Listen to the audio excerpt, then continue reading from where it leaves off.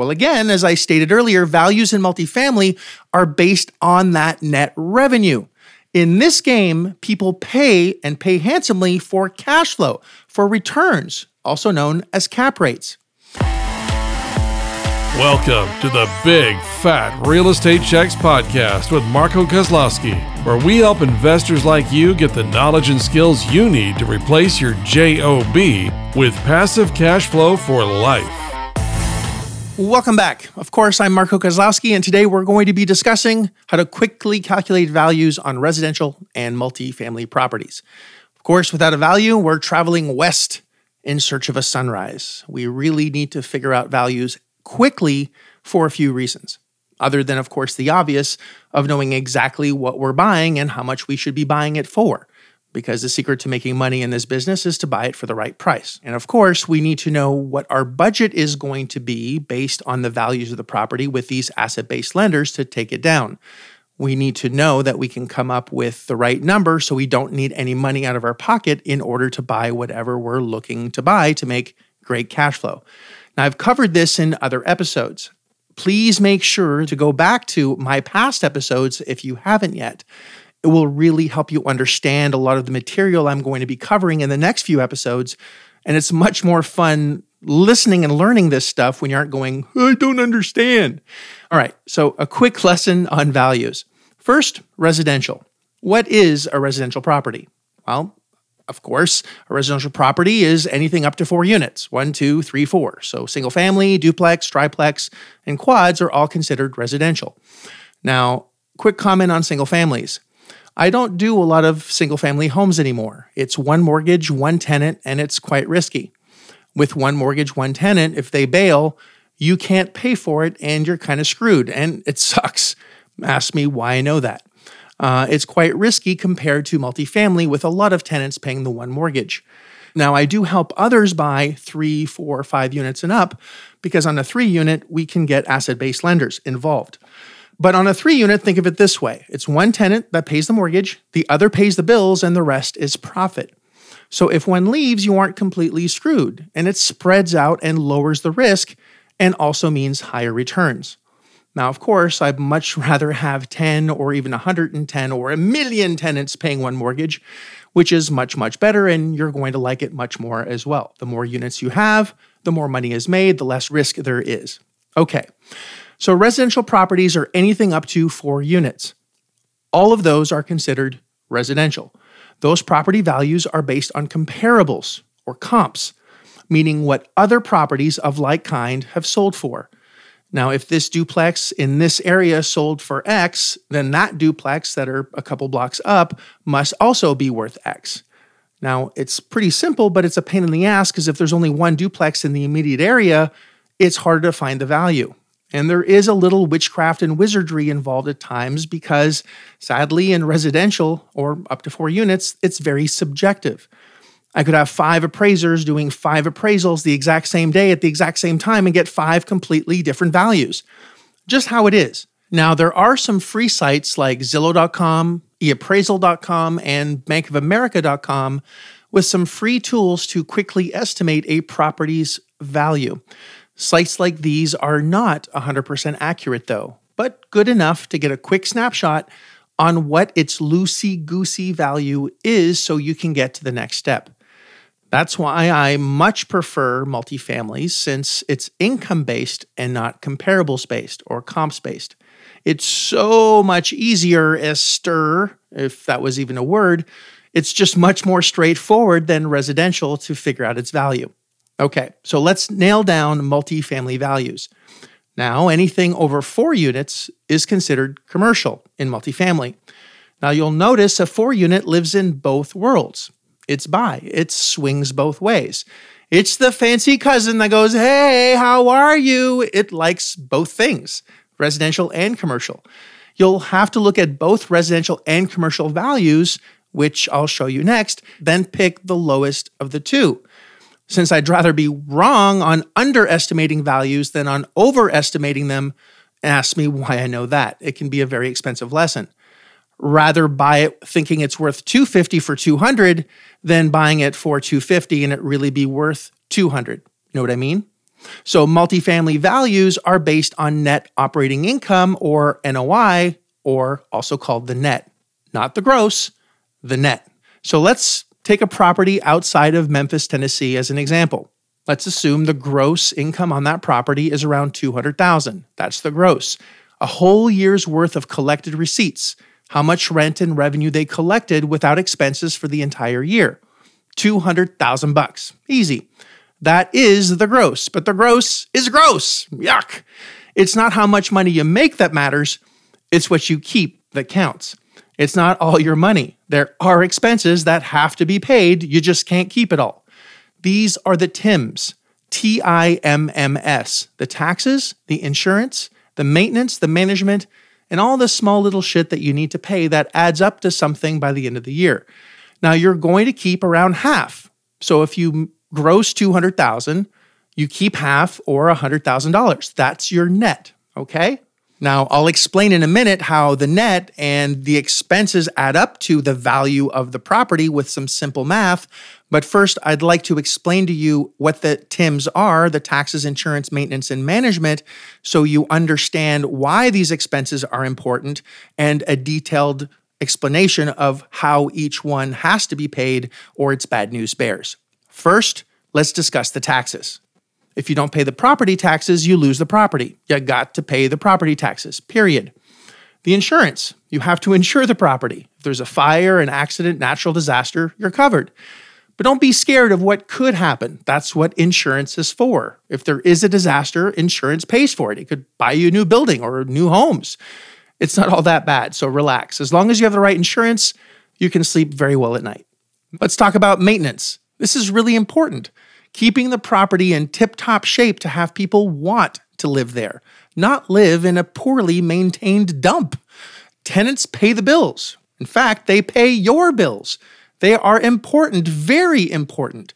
We want to take care of them, give them a safe place to stay, serve them, and deliver a well-maintained home that they stay and they pay in so they take care of us for the future. It's that simple. The happier they are, the more money we make. That's it.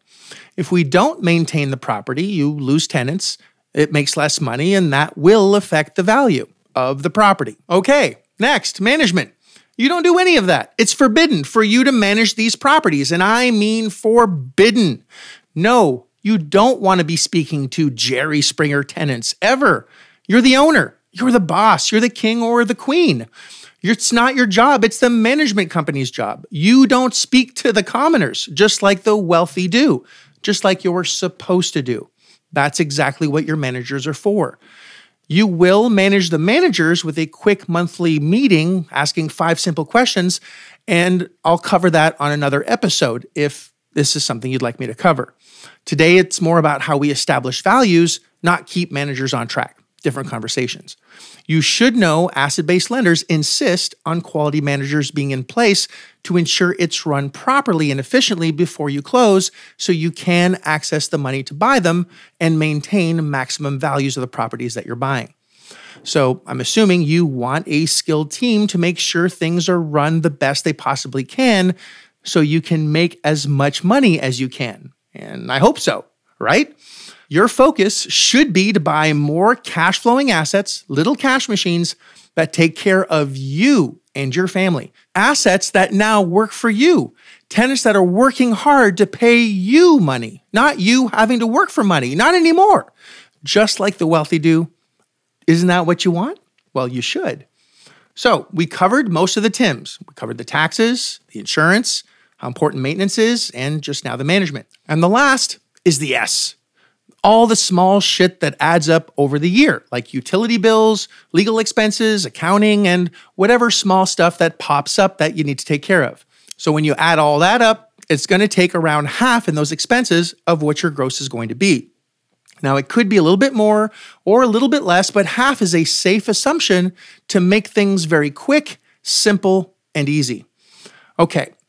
When you know what the gross is, let's call it $200,000, you pay your taxes, your insurance, the maintenance, the management, and all the other small shit, you're left with half or $100,000. That's the net, okay? So far, so good.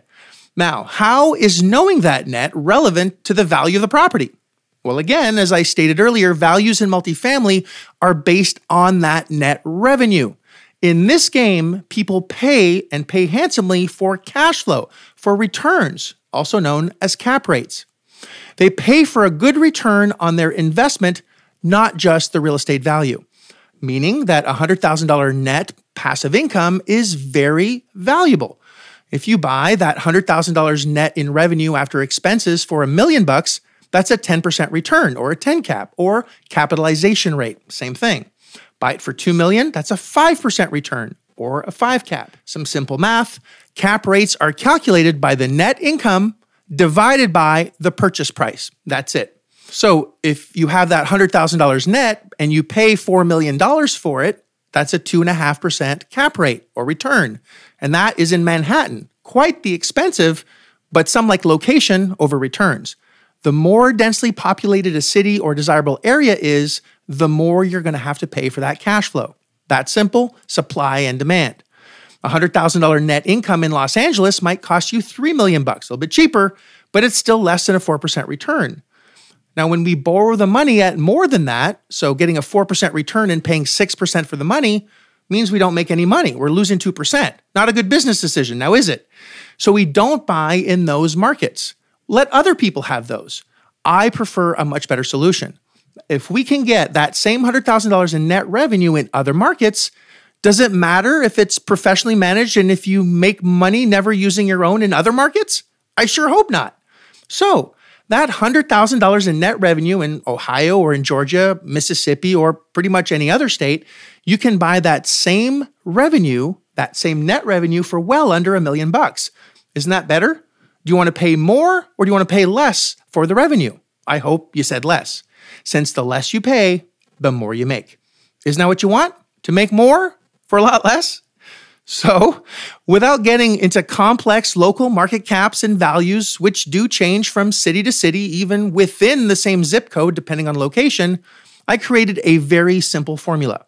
Now, it's not meant to be accurate at all. I don't have to be, not yet. It's meant to be quick, fast. So I have a starting point to know where to start my negotiation with a seller and have an idea, just an idea, how much money I can get for now. I'm going to start with what I know it's at least worth at a minimum, and that's all I need for now. Meaning it's worth at least this much. So I take the net and I add a zero. That's it. That's simple.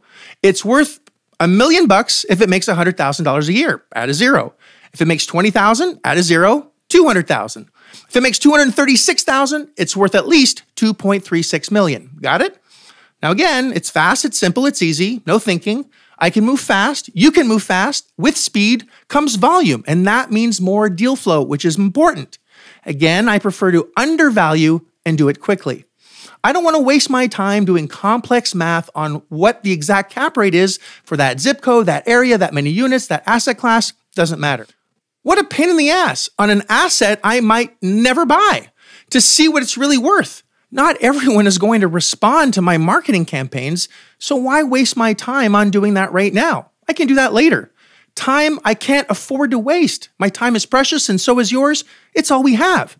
So I peg a quick value on 100 leads in seconds for each one, then send out 100 emails in minutes, not in hours, not in days, not even weeks, but in minutes.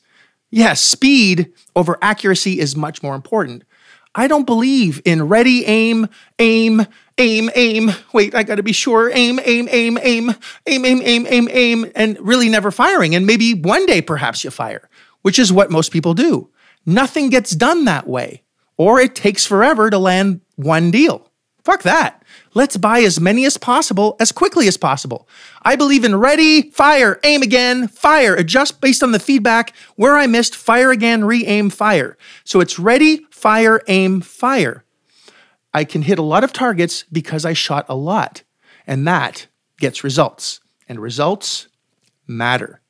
This translates to me, or to you, negotiating with sellers that respond, that need our help, that are open to a discount, that are motivated, and are open to a quick sale in exchange for a lower price. And when they do that, and only when they do that, that's when I know I can do my research because we're closer to a deal. I don't need to waste my time.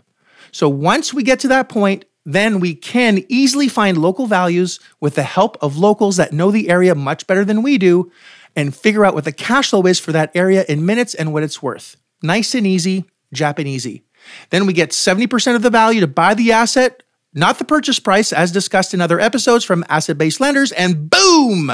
The seller gets what they need, we serve them, they're happy. The lenders get to use their cash at a decent rate of return with a 30% equity spread, which is safe for them, and they're happy.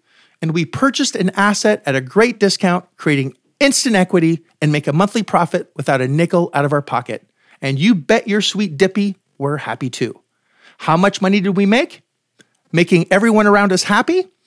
Well, tune in on the next episode and I'll show you exactly how much money you make in this whole process and how much this process makes you. It's very exciting. But only listen to the next episode if you like making mountains of money without using any of your own.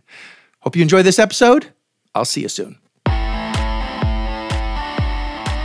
If you like this episode of Big Fat Real Estate Checks, then show some love by leaving a comment and a good rating. Also, as a thank you for tuning in today, we've got a special free gift. The journey to passive cash flow for life starts by finding deals, and it's easier than you think. Simply go to getdealsbytuesday.com, enter your email address, and we'll send you a free quick start course called Deals by Tuesday. Even if it's 11 p.m. Monday night, this course will show you how to find discounted real estate deals by Tuesday. It's that fast and simple. Go to getdealsbytuesday.com and start your journey toward life-changing cash flow today. Thanks for tuning in, and we'll see you on the next episode.